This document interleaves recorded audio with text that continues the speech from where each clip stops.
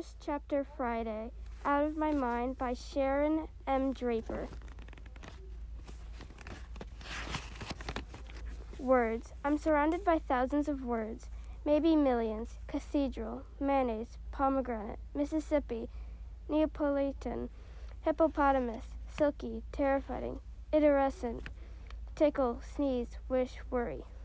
Words have always swirled around me like snowflakes, each one delicate and different, each one melting untouched in my hands. Deep within me, words pile up in huge drifts, mountains of phrases and sentences and connected ideas, clever expressions, jokes, love songs. From the time I was really little, maybe just a few months old, words were like sweet liquid gifts, and I drank them like lemonade. I could almost taste them. They made my jumbled thoughts and feelings have substance. My parents have always blanketed me with conversation. They chattered and babbled. They verbalized and vocalized. My father sang to me. My mother whispered her strength into my ear. Every word my parents spoke to me or about me, I absorbed and I kept and remembered, all of them. I have no idea how I untackled the complicated process of words and thought, but it all happened quickly and naturally. By the time I was 2, all my memories had words, and all my words had meanings, but only in my head. I have never spoken one single word. I am almost 11 years old.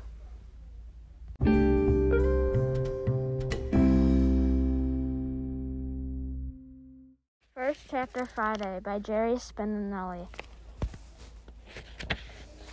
My name is John Corrigan, but everyone calls me Crash, even my parents. It started way back when I got my first football helmet for Christmas. I didn't really remember this happening, but they say that when my Uncle Herm's family came over to see our presents, as they were coming through the front door, I got down into my 4-point stance, growled, "Hut, hut, hut," and charged ahead with my brand new helmet. Seems I knocked down my cousin Bridget, clear back over the doorway and onto her butt into the foot of snow. They said she brawled bloody murder and refused to come into the house, so Uncle Herm finally had to drag his whole family away before they even had a chance to take their coats off. Like I said, personally, I don't remember the whole thing, but looking back at what I do remember about myself, I'd had to say the story is possibly true. As far as I can tell, I've always been crashing into people, into things, you name it, with or without a helmet. Actually, I lied a minute ago. Not everyone calls me Crash. There's one person who doesn't. It's just one of a million things that have been bugged me for years about this kid. I can remember the first time I saw him, the summer before first grade, 7 years ago. Then, it was a sunny summer day. I was in the front yard digging a hole with my little red shovel. I heard something that whistled. I looked up. It was whistling. It was coming from a funny-looking, dorky little runt walking up the sidewalk. Only he wasn't just walking regularly. He was walking like he owned the place, both hands in his pockets, sort of swaying la-di-la-di-ya with each step, strolling and gawking at the houses and whistling a happy little dork tune like some sneezy or snoozy or something their names are. And he wore a button, a big one. It covered about half his chest, which wasn't that hard since the chest was so scrawny. So here he strolling and whistling, gawking, buttoning, dorking up the sidewalk, onto my sidewalk, my property. All of a sudden I knew what I had to do. Like there was a big announcement coming down from the sky. Don't let him pass. So I jumped up from my hole and planted myself right in front of the kid. And what's he do? He gives me this big grin and says, "Good morning, I'm your new neighbor. My name is Penn Webb. What's yours?" And he sticks his hand out to shake. I noted question and he said, "Penn. What kind of name is that?" "I was named after Penn Relays." He said, "Huh?" I said, "It's a famous track meet when I was born. My parents let my grandfather name me, and that's the name he picked me. He wore a race at the Penn Relays in the year 1919. 3,000 people cheered him on. He lives in North Dakota. I lived in North Dakota too until yesterday. Then I moved here to Pennsylvania with my mother and father. My mother had me when she was 40 years old. I was a late baby. They're going to be a flat-nosed baby if you don't shut up, I'm thinking. What does your button say? I asked him. He stuck out his scrawny chest. It says, "Hi, my name is Flinkertail." What's a flinkertail? A flinkertail is a squirrel there are all of them in the North Dakota. That's why it's called the Flinkertail state. What is Pennsylvania called? The poop state. He didn't crack a smile, but didn't even know it was a joke. He got all frowny and thought about it and nodded and said, "Oh," then his motor mouth took off again. North Dakota was real flat. There we lived again. And there's prairies. My father said when the wind blows over the prairies, it looks wavy like the ocean. I never saw a real ocean yet, but my father says we're going to see the Atlantic Ocean soon. My dad's an artist. He made birds out of glass and sediments and wood and metal. He can say any kind of bird you can name, but he's best in the world at prairie chickens. I cut him off. My father is starting a new business. He works 70 hours a week, sometimes more. My mother works at home like my father. She makes greeting cards and buttons like this. My mother works and goes to school, both. I like dogs, but I like turtles. Would you like to see my turtle? No. I have a grandfather named Scooter. He is a cook in the U.S. Navy. I'm an only child. I'm starting first grade this year. Me too, he said. And for a second time, he asked me my name. Metatroid, I said. He didn't even blink. He just stuck out his hand and said, "Nice to meet you, Metatroid." Instead of my hand, I stuck out my shovel. He shook it. He laughed. He thought it was the funniest thing since Bugs Bunny. For some reason, that laughing was the last straw. I plucked this silly button off of his shirt, dumped it in the hole, and I was digging and covered it over with dirt. I stomped and flattened the dirt with my foot. The kid froze in mid-laugh. His eyes took up his whole face. Then he turned and walked down the block. He wasn't listening now. I figured that was the last time I'd ever see him, that ham bone.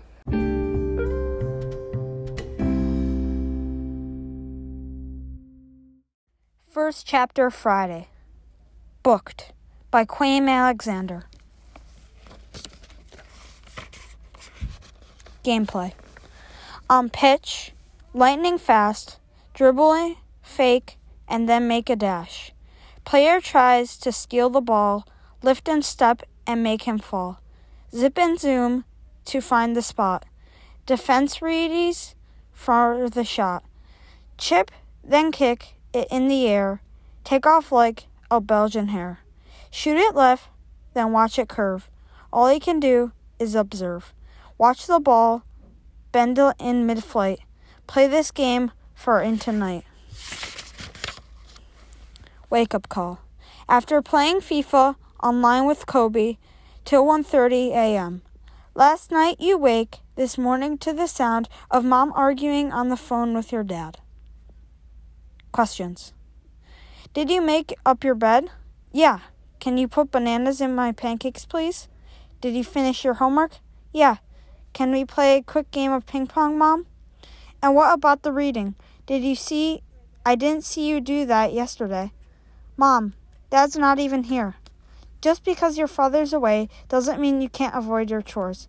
I barely have time for my real chores. Perhaps you should go spend less time playing Xbox at all hours of the day. Or Xbox at all hours of the night. Huh? Oh, you think I didn't know? I'm sick of reading stupid words, Mom. I'm going to high school next year, and I shouldn't have to keep doing this. Why couldn't your dad be a musician like Jimmy Leon's dad, or own an oil company like Kobe's? Better yet, why couldn't he be a cool detective, driving a sleek silver convertible sports car like Will Smith in Bad Boys? Instead, your dad's a linguistic professor with chrome verbonia, as evidenced by the fact that he actually wore a dictionary. or wrote a dictionary called Weird and Wonderful Words with Got This Footnotes. An elementary school spelling bee. When he intentionally misspelled heifer, he almost had a cow. You're the only kid on your block at school, in the entire freaking world, who lives in a prison of words. He calls in the pursuit of excellence. You call it Shawshank. And even though your mother forbids you to say it, the truth is you hate words. Giddy up. She hollers, smashing the ball to the edge of the right corner of the table with so much force it sends you driving into the laundry stack, trying and falling to lob it back. Loser does the dishes tonight. You can't say that now, Mom. It's game point. She drops the shot right over the net that you can't get to. You're a one-trick pony, young boy. Stick to soccer, she jokes, then headlocks you, hits you on the backside with her paddle, and soaks your forehead, and kisses after beating you for the 4th game in a row. Mom. Used to race horses, but now she only trains them. Correction, she used to train them. Which was pretty awesome, especially when you got to cowboy around the neighborhood or watch the Preakness from luxury box seats with unlimited Coke and shrimp. But she doesn't do it anymore. Since there are no horses in the city, last year she did get asked to train a horse named Bite My Dust. When she revealed that we'd have to move to small town with no university or travel soccer team, Dad said no with a capital N. Blackjack on the way to school. With 2 sevens showing you, say, hit me, Kobe curses, when you get a 3rd blackjack. Mrs. Hardwick's honors English class. Is one boring required read after another? So you've become a pro at daydreaming while pretend listening. The beautiful game. You're pumped the match is tied at the end of extra time. Players gather at center circle. For the coin toss, you call trails and win. Red Madrid scores the first goal. Ours bounce off the left post. They make the next 2. In a row, we make 3. They miss. The final 2. It's 3v3. Your turn. To rev the engine, turn on the jets, score, and you win. Teammates lock arms for the final kick. The crowd roars, screams your name. Nick Hall, Nick Hall, Nick Hall! Like a greyhound coursing game, you take off. From 12 yards out, winding for the kill. But right before the winning kick of your Barcelona debut, Mr. Hardwick streaks across the field, in her heels and purple polyester dress, yelling, Nicholas Hall, pay attention!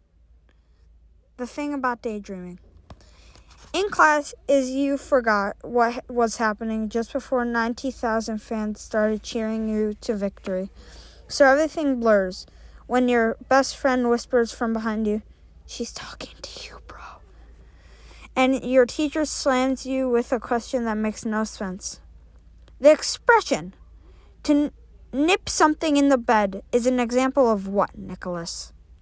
To nip in the butt is an example of how to get slapped by a girl, you reply, as confused as a chameleon in a bag of gummy worms. Which ends almost everyone in class into fits of contagious snickering. Everyone except Mrs. Hardwick.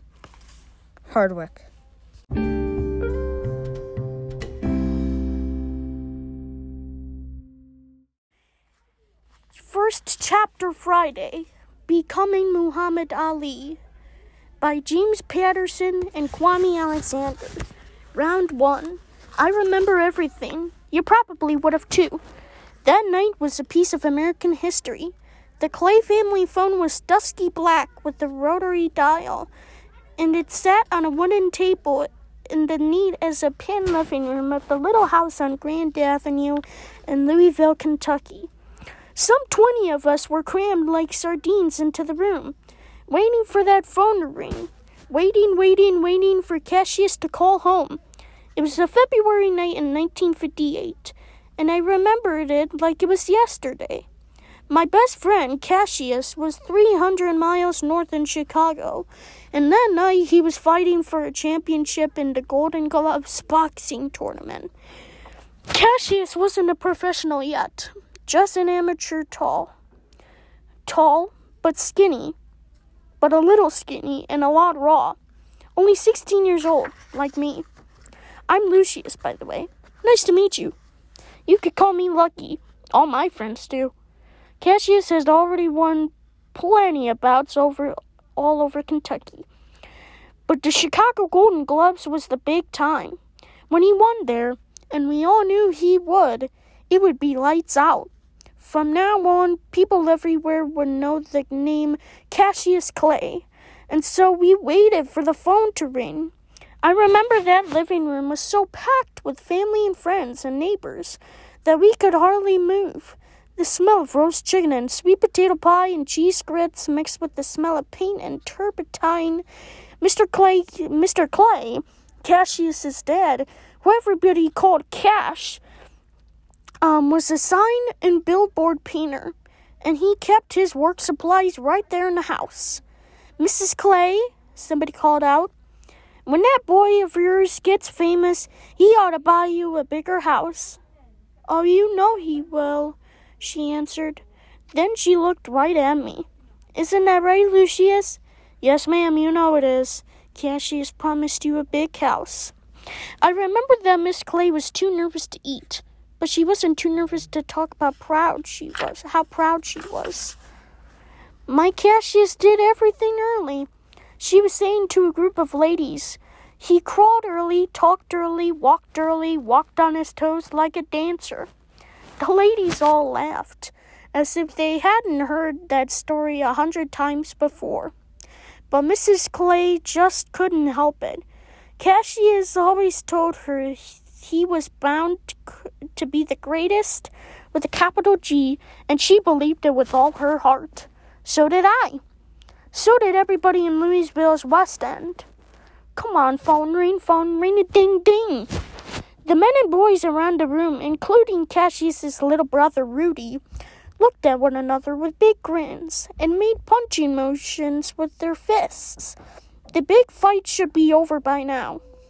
Under those bright lights in the middle of that huge Chicago stadium, Cassius would be standing tall in the ring with one hand over his head, like always. His opponent next to him with head bowed down in defeat. Then the phone rang. It was Cassius with news about the fight. And then he told it like only Cassius could tell a story. Before the fight, a reporter asked me if I thought I was as good as Joey Lewis or Sugar Ray was at my age. And I told him, I don't think I'm as good. I'm better. Got more flow than Joe. More slay than Ray. I'm sweeter, stronger, and faster. As a matter of fact, I'm so fast, I can't even catch myself. Cassius Clay versus Alex Watt, February 24th, 1958. Here's how it all went down. The bell rang in Chicago Stadium, and I could barely see the lightweight rush me through the rank cigar smoke that filled the arena. In the first round, he threw punches like pitches, fast and straight, striking air and striking out. So I played peekaboo in the second, sending quick jabs to his head. You ain't ready for Cassius, I whispered. Then I shook him up with a left and took him down hard in the third. He sure wasn't ready, but neither was I when I found out who I was fighting with next. Cassius Clay versus Francis Turley, February 25, 1958. Frank Turley was a cowboy from Montana, meaner looking than an angry ox with fists, even meaner. They said he broke a guy's nose with a left jab, then smiled when the Joker went tumbling out of the ring, blood sprouting every which way. I'm gonna lick you good, boss, he said, winking at me. Before the bell rang, and I believed that he believed he would. Knockout. We traded punches like baseball cards. Him a wild Mustang, me a Louisville Slugger. Back and forth, left and right, rough and rugged, till he concerned me with 2 lucky shots to the jaw that felt like kicks from a mule and sent me tumbling, to the mat wondering if I should just stay there. Long count. 1. While I lay there, the referee standing over me, counting to 10 to see if I could get up. I wished my father was sitting right inside about my name. 2. I thought about home, about 3302 Grand Avenue, and playing football in the backyard with Rudy. And 3. The Montgomery kids next door who was gonna babysit them. Now, then I was a boxer. 4. And whether Lucky bought the new Superman like he promised. 5. I thought about my granddaddy Herman's story about Tom the Slave. 6. I thought about how boxing was going to set me free. Set us all free. And 7. What I asked Mama Bird to cook for my celebration dinner after I got up. And 8. Whooped the Cowboy from Montana and advanced to the semifinals of the 1958 Golden Gloves Championship. Celebration dinner menu. 2 orders of veal, 3 slices of white bread, a bowl of cornbread dressing, 1 large green salad, a bowl of chili, scrambled eggs, cheese grits, baked chicken with baked potato, 2 pieces of pecan pie, 5 scoops of strawberry ice cream, and a great big old glass of OJ. That was Becoming Muhammad Ali, a novel by James Patterson and Quayme Alexander. The first chapter Friday.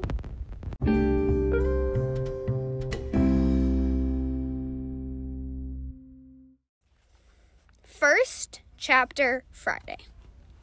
Scat by Carl Hiaasen. Chapter 1. One day, before Mrs. Starch had vanished, her third period biology students trotted silently, as always, into the classroom. Their expressions reflected the usual mix of dread and melancholy, for Mrs. Starch was the most feared teacher at the Truman School. When the bell rang, she unfolded stiffly like a crane and rose to her full height of nearly 6 feet. In one hand, she twirled a sharpened Ticonderoga No. 2 pencil. A sure sign of trouble to come. Nick glanced across the aisle at Marta Gonzalez. Her brown eyes were locked on Mrs. Starch, and her thin elbows were planted like fence posts, pinning her biology book open to Chapter 8. Nick had left his own textbook in his locker, and his palms were sweating. "Good morning, people," said Mrs. Starch, in a tone so mild that it was chilling. "Who is prepared to tell me about the Calvin cycle?" Only one hand had rose. It belonged to Graham, who always claimed to know the answers, but never did. Mrs. Starch hadn't called on him since the first week of class. "The Calvin cycle," she repeated. "Anybody?" Marta looked as if she might throw up again. The last time that happened, Mrs. Starch had barely waited until the floor was mopped before instructing Marta to write a paper listing 5 major muscles used in the act of regurgitation. Regurgitation, I don't know how to say that. Nick and the other students had been blown away. What kind of teacher would punish a kid for puking? By now, Mrs. Starch was saying, the photosynthetic process should be familiar to all of you. Marta gulped hard twice. She'd been having nightmares about Mrs. Starch, who wore her dyed blonde hair piled to one side of her head, like a beach dune. Mrs. Starch's school wardrobe never varied. A polyester pantsuit in one of 4 faded pastel colors and drab brown flats. She painted heavy violet makeup on her eyelids, yet she made no effort to conceal an odd crimson mark on her chin. The mark was the shape of an anvil and the subject of wild solution, but nobody had gotten up the nerve to ask Miss Starch about it. Marta's eyes flicked miserably toward Nick, then back to the teacher. Nick was fond of Marta. Although he wasn't sure if he liked her enough to sacrifice himself to Mrs. Starch, who had begun to pace. She was scanning the class, selecting a victim. A droplet of perspiration glided like a spider down Nick's neck. If he worked up the courage to raise his hand, Mrs. Starch would pounce swiftly. Right away, she'd see that he'd forgotten his biology book, a crime that would be forgiven only if Nick was able to explain and then diagram the Calvin cycle, which was unlikely. Nick was still struggling to figure out the Krebs cycle from Chapter 7. Plants, as we all know, the vital to human existence, said Mrs. Starch on patrol. And without the Calvin cycle, plants could not exist. Graham was waving his arm and squirming like a puppy. The rest of the class prayed that Mrs. Starch would call on him, but she acted as if he were invisible. Abruptly, she spun to a halt at the front of Marta's row. Marta sat rigidly in the second desk, behind a brainy girl named Libby, who knew all about the Calvin cycle, all about everything, but seldom made a peep. The chart on page 169, Mrs. Starch went on, makes it all plain as day. It's an excellent illustration, and one that you are likely to encounter on a test. Quite likely. Marta lowered her head. A tactical mistake. The movement, slight as it was, caught Mrs. Starch's attention. Nick sucked in a breath, his heart raced and his head buzzed, because he knew that if it was now or never. Marta seemed to shrink under Mrs. Starch's icy gaze. Nick could see tears forming at the corners of Marta's eyes, and he hated himself for hesitating. "Come on, people, snap out of your coma," Mrs. Starch chided, tapping her pencil on Libby's desk. "The Calvin cycle." The only reply was a ripping noise, Marta's trembling elbows, tearing holes in the pages of her book. Mrs. Starch frowned. "I was hoping for a sea of hands," she said with a disappointed sigh. "But once again, it seems I'll have to pick a volunteer, an unwilling volunteer." As the teacher pointed her pencil at the top of Marta's head, Nick raised his hand. "I'm toast," he thought. "She's going to crush me like a bug." Lowering his eyes, he braced to hear Mrs. Starch call his name. "Oh, Duane," she sang out. Great, Nick thought. She forgot who I am. But when he looked up, he saw the teacher aiming her pencil at another kid on the other side of the classroom. The mean old bird had totally faked him out. And Marta, too. The other kid's name was really Duane, and Nick had known him since elementary school. When he was 2 years ahead of Nick and known as Dane the Dweeb, one summer, Duane the Dweeb grew 5 inches and gained 31 pounds. And from then on, everyone called him Smoke, because that's what he wanted to be called. Some kids said it was because he was a pariah. "So, Dane," Mrs. Starch had said sweetly, "have you finished Chapter 8? Rumpled and sleepy-looking." Smoke grunted and raised his eyes toward the teacher. Nick couldn't see his expression, but the slump of his shoulders suggested a profound lack of interest. "Duane, I guess I read it, yeah." "You guess?" Using a thumb and 2 fingers, Mrs. Starch spun the yellow pencil into a blur, like a miniature airplane propeller. Under less stressful circumstances, it would have been entertaining. "I read so much," Smoke said, "I forgot which is which." Several students struggled to smother giggles. Marta reached across the aisle, nudged Nick, and mouthed the words, "Thank you." Nick felt his face redden. "For raising your hand," Marta whispered. Nick shrugged. "No big deal," he whispered back. Mrs. Starch moved across the classroom and positioned herself behind Smoke's desk. "I see you brought your biology book today," she said. "That's progress, Dane." "I guess." "But you'll find that it's much easier to read when it's not upside down." Mrs. Starch rotated the textbook using the eraser end of her number 2 pencil. Smoke nodded. "Yeah, that's better." He tried to flip open the book, but Mrs. Starch pressed down firmly with the pencil, holding the cover closed. "No peeking," she said. "Tell me how the Calvin cycle produces sugar from carbon dioxide, and why that's so important to photosynthesis." "Give me a minute." Smoke casually began to pick at a nasty-looking zit on his meaty, fuzz-covered neck.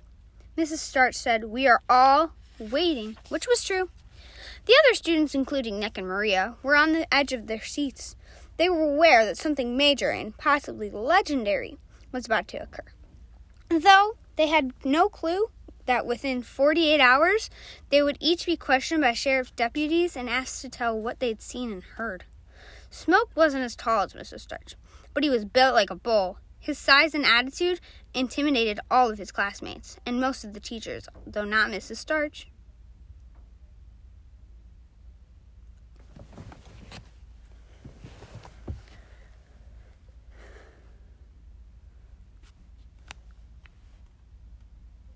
When Smoke tried to flick her pencil off his book, it didn't budge. He leaned back, cracked his knuckles, and said, "What's the question again?" Marta groaned under her breath. Nick yawned his upper lip. The longer Smoke stalled, the worse it was going to be when Mrs. Starch lowered the boom. "For the last time," she said coldly, "tell us about the Calvin cycle." "Is that like a Harley?" Smoke asked, and the students erupted in laughter. They grew quiet just as quickly because Miss Starch was smiling, and Miss Starch never smiled. Marta covered her face. "Has he got a death wish or what?" she said to Nick, who had a bad feeling about the whole scene. "So, Dane, it turns out you're a comedian."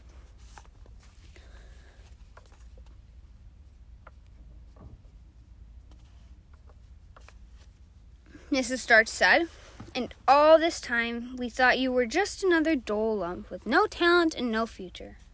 "I guess," said Smoke, who had resumed probbing his inflamed blemish. "You do a lot of guessing, don't you?" "So what?" "Well, I'm guessing that you haven't even glanced at Chapter 8, said Mrs. Starch. "Am I right?" "Yes." "And I'm also guessing that you're more interested in playing with your acne than you are in learning the photosynthesis process." Smoke's hand came off his neck and dropped to his side. Looming over him, Mrs. Starch said, "A teacher's job is to identify and cultivate each student's strengths, and then encourage him or her to utilize those strengths in the pursuit of knowledge." There wasn't a trace of anger in his voice, which Nick found creepy. "So, Dane," she continued, "what I'd like you to do, since you're obviously fascinated by the subject, is to write a 500-word essay about pimples." The class cracked up again. Nick and Marta, too, in spite of themselves. This time, the kids couldn't stop laughing. Miss Starch waited before continuing. "You should start with some basic human biology. What causes glandular skin eruptions in adolescents?" "There's plenty of information on the internet, Dwayne." "As I'll expect at least 3 source citations. The second part of the paper should summarize the history of acne, both medically and in popular culture. And then the last section could deal with your personal pimple, the one which you seemed so enchanted." Smoke stared darkly at Mrs. Starch. "Here's the best part, Dane," she said. "I want the essay to be funny because you're a funny fellow. An extremely funny fellow. Not me." "Oh, don't be modest. You had everybody in stitches just a minute ago." Mrs. Starch turned her back on Smoke and bobbed the pencil gaily in the air. "Come on, people, what do you say? Wouldn't it be amusing for Dane to write a humorous essay on pimples and then read it out loud to the whole class?" Nobody was giggling anymore, and even Graham had yanked down his hand. Smoke wasn't a popular kid, but it was impossible to not feel sorry for him. Mrs. Starch was being exceptionally brutal, even for Mrs. Starch. Marta looked queasy again, and Nick was starting to feel the same way. Smoke was a longer and definitely freaky, but he has never hassled anybody as long as he was given plenty of space. "Nick," Mrs. Starch said. Nick sagged at his desk and thought, "I cannot believe this." "Mr. Waters, are you with us today?" "Yes, Mrs. Starch." "Be honest, wouldn't you and your classmate enjoy hearing Dane read his pimple paper?" Nick's chin dropped to his chest. If he answered yes, he'd risk making a mortal enemy of Smoke. If he answered no, Mrs. Starch would pick on him mercilessly for the rest of the school year. He wished that he could make himself faint, or maybe swallow his own tongue. An ambulance ride would be better than this. "Well," Mrs. Starch prodded. Nick tried to think of something to say that would free Smoke from doing that essay and at the same time not anger Miss Starch. "Honestly, I'd rather learn about the Calvin cycle," he said. than Dwayne's zits. A few students snickered nervously. No offense, Nick added, with a lame nod to Smoke, who sat expressionless. Mrs. Starch showed no mercy. She spun around and tapped Smoke on the crown of the head. 500 words, she said, by the end of the week. Smoke scowled. I don't think so. Excuse me? It isn't fair.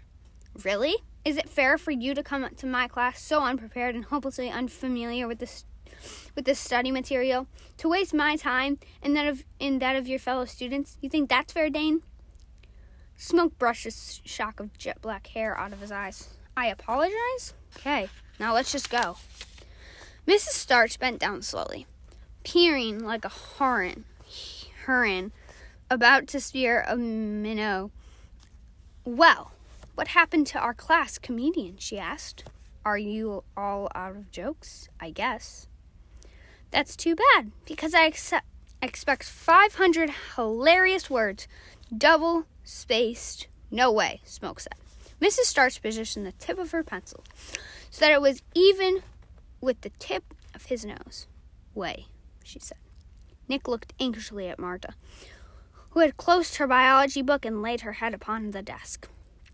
Smoke took a swat at the pencil, but Mrs. Starch jerked it away. Get out of my face, he said, or else you'll be sorry. Is that a threat, Dwayne? Mrs. Starch didn't sound too worried. Smoke said, it ain't a threat, it's a fact. No, here's a fact. Once more, she leveled her pencil at his nose.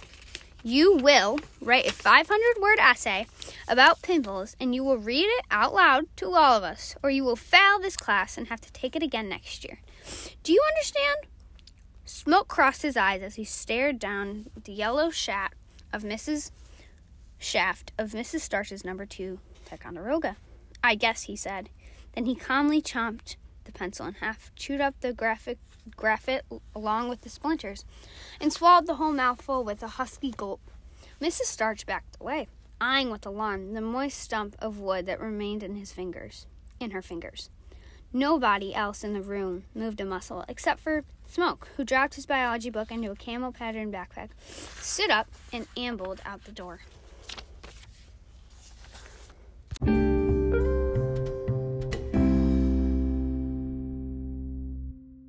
First chapter, Friday. Save Me a Seat by Sarah Weeks. Chapter 1, Ravi. Most people in America cannot pronounce my name. On the first day at my new school, my teacher, Miss Beam, is brave enough to try. Sir Yan Ye Na, she says, her eyebrows twitching as she attempts to sound it out. Sir Yan, I say slowly. She tries again, but it's no better. I'm going to have to work on that, she says with a laugh. I laugh too. Suryana is my surname. My first name is Ravi. It's pronounced Ravi, with a soft Ra and a strong V. In Sanskrit, it means the sun. In America, people call me Ravi, with the stress on the first syllable. That doesn't mean anything. Patience is a virtue, Emma reminds me often. She believes that with time, people will learn how to say our names correctly. My grandmother tells her not to hold her breath. We moved to Hamilton, New Jersey a few months ago. May 13th, to be exact. I am fresh off the boat, as they say. My father got a promotion at his IT company in Bangalore, so they transferred him to America. In India, Amma, Appa, and I had our own house with a cook and a big garden. We even had a driver to take us wherever we wanted to go. My grandparents lived in their own flat nearby. Now we all live together in a townhouse, in a place called Hamilton Mews. Things are very different here in America. Appa has to take a train to work. We don't have a cook anymore, so Amma has to prepare all the meals herself. Our new house is much smaller than the old one. There's only one bathroom upstairs, which I have to share with my grandparents. I wouldn't mind so much except that Pepera likes to take long showers, and Perma leaves her teeth in a glass by the sink at night. I learned to speak English when I was very young. We speak mostly English at home, and I went to an English medium school. But for some reason, people here in New Jersey have trouble understanding me when I speak. I am trying to learn how to swirl my tongue so I sound more American. My grandma doesn't like it. Be proud of who you are and remember where you come from, she tells me. If you're not careful, you'll turn into one of them.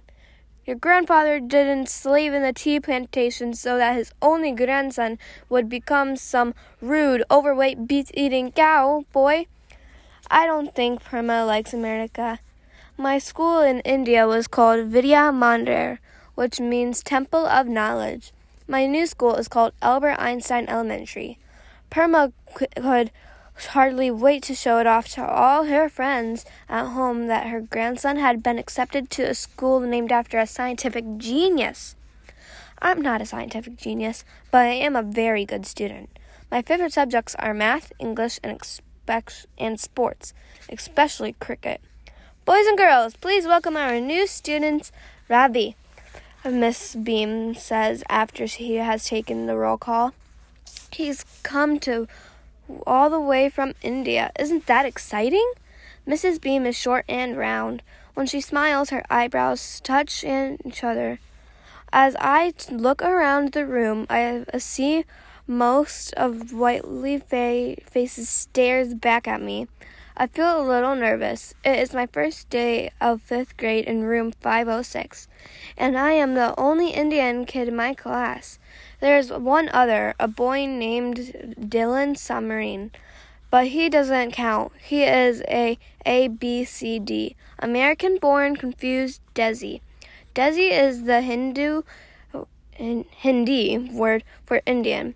I can tell Dylan is an ABCD because he speaks and dresses more like American than us Indian. Tell us something about yourself, Ravi, Miss Beam says, smiling at me. Yes, ma'am, I say, standing at attention. Everyone laughs.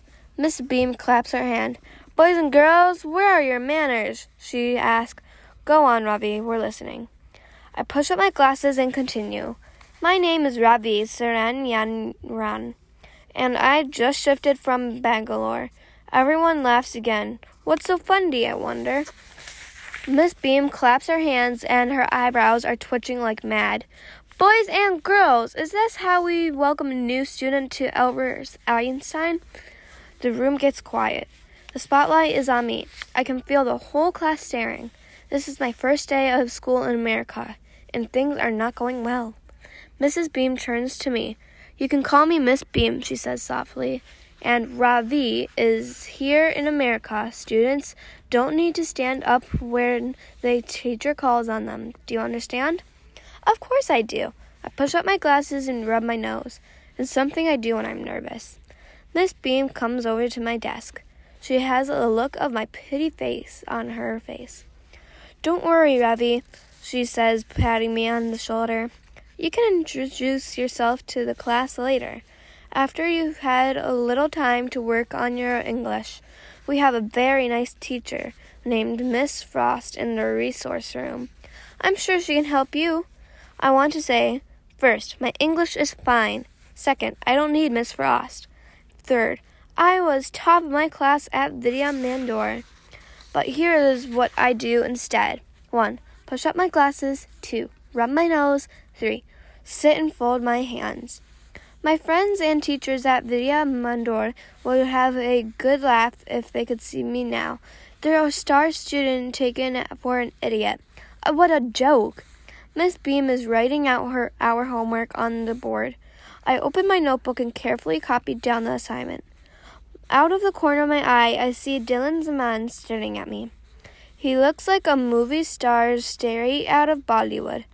His long, shiny black hair falls over one eye. With a quick jerk of his head, he shakes it away. Then he smiles and winks at me. I smile back. Dylan Saman may be an ABCD kid, but I think he wants to be my friend.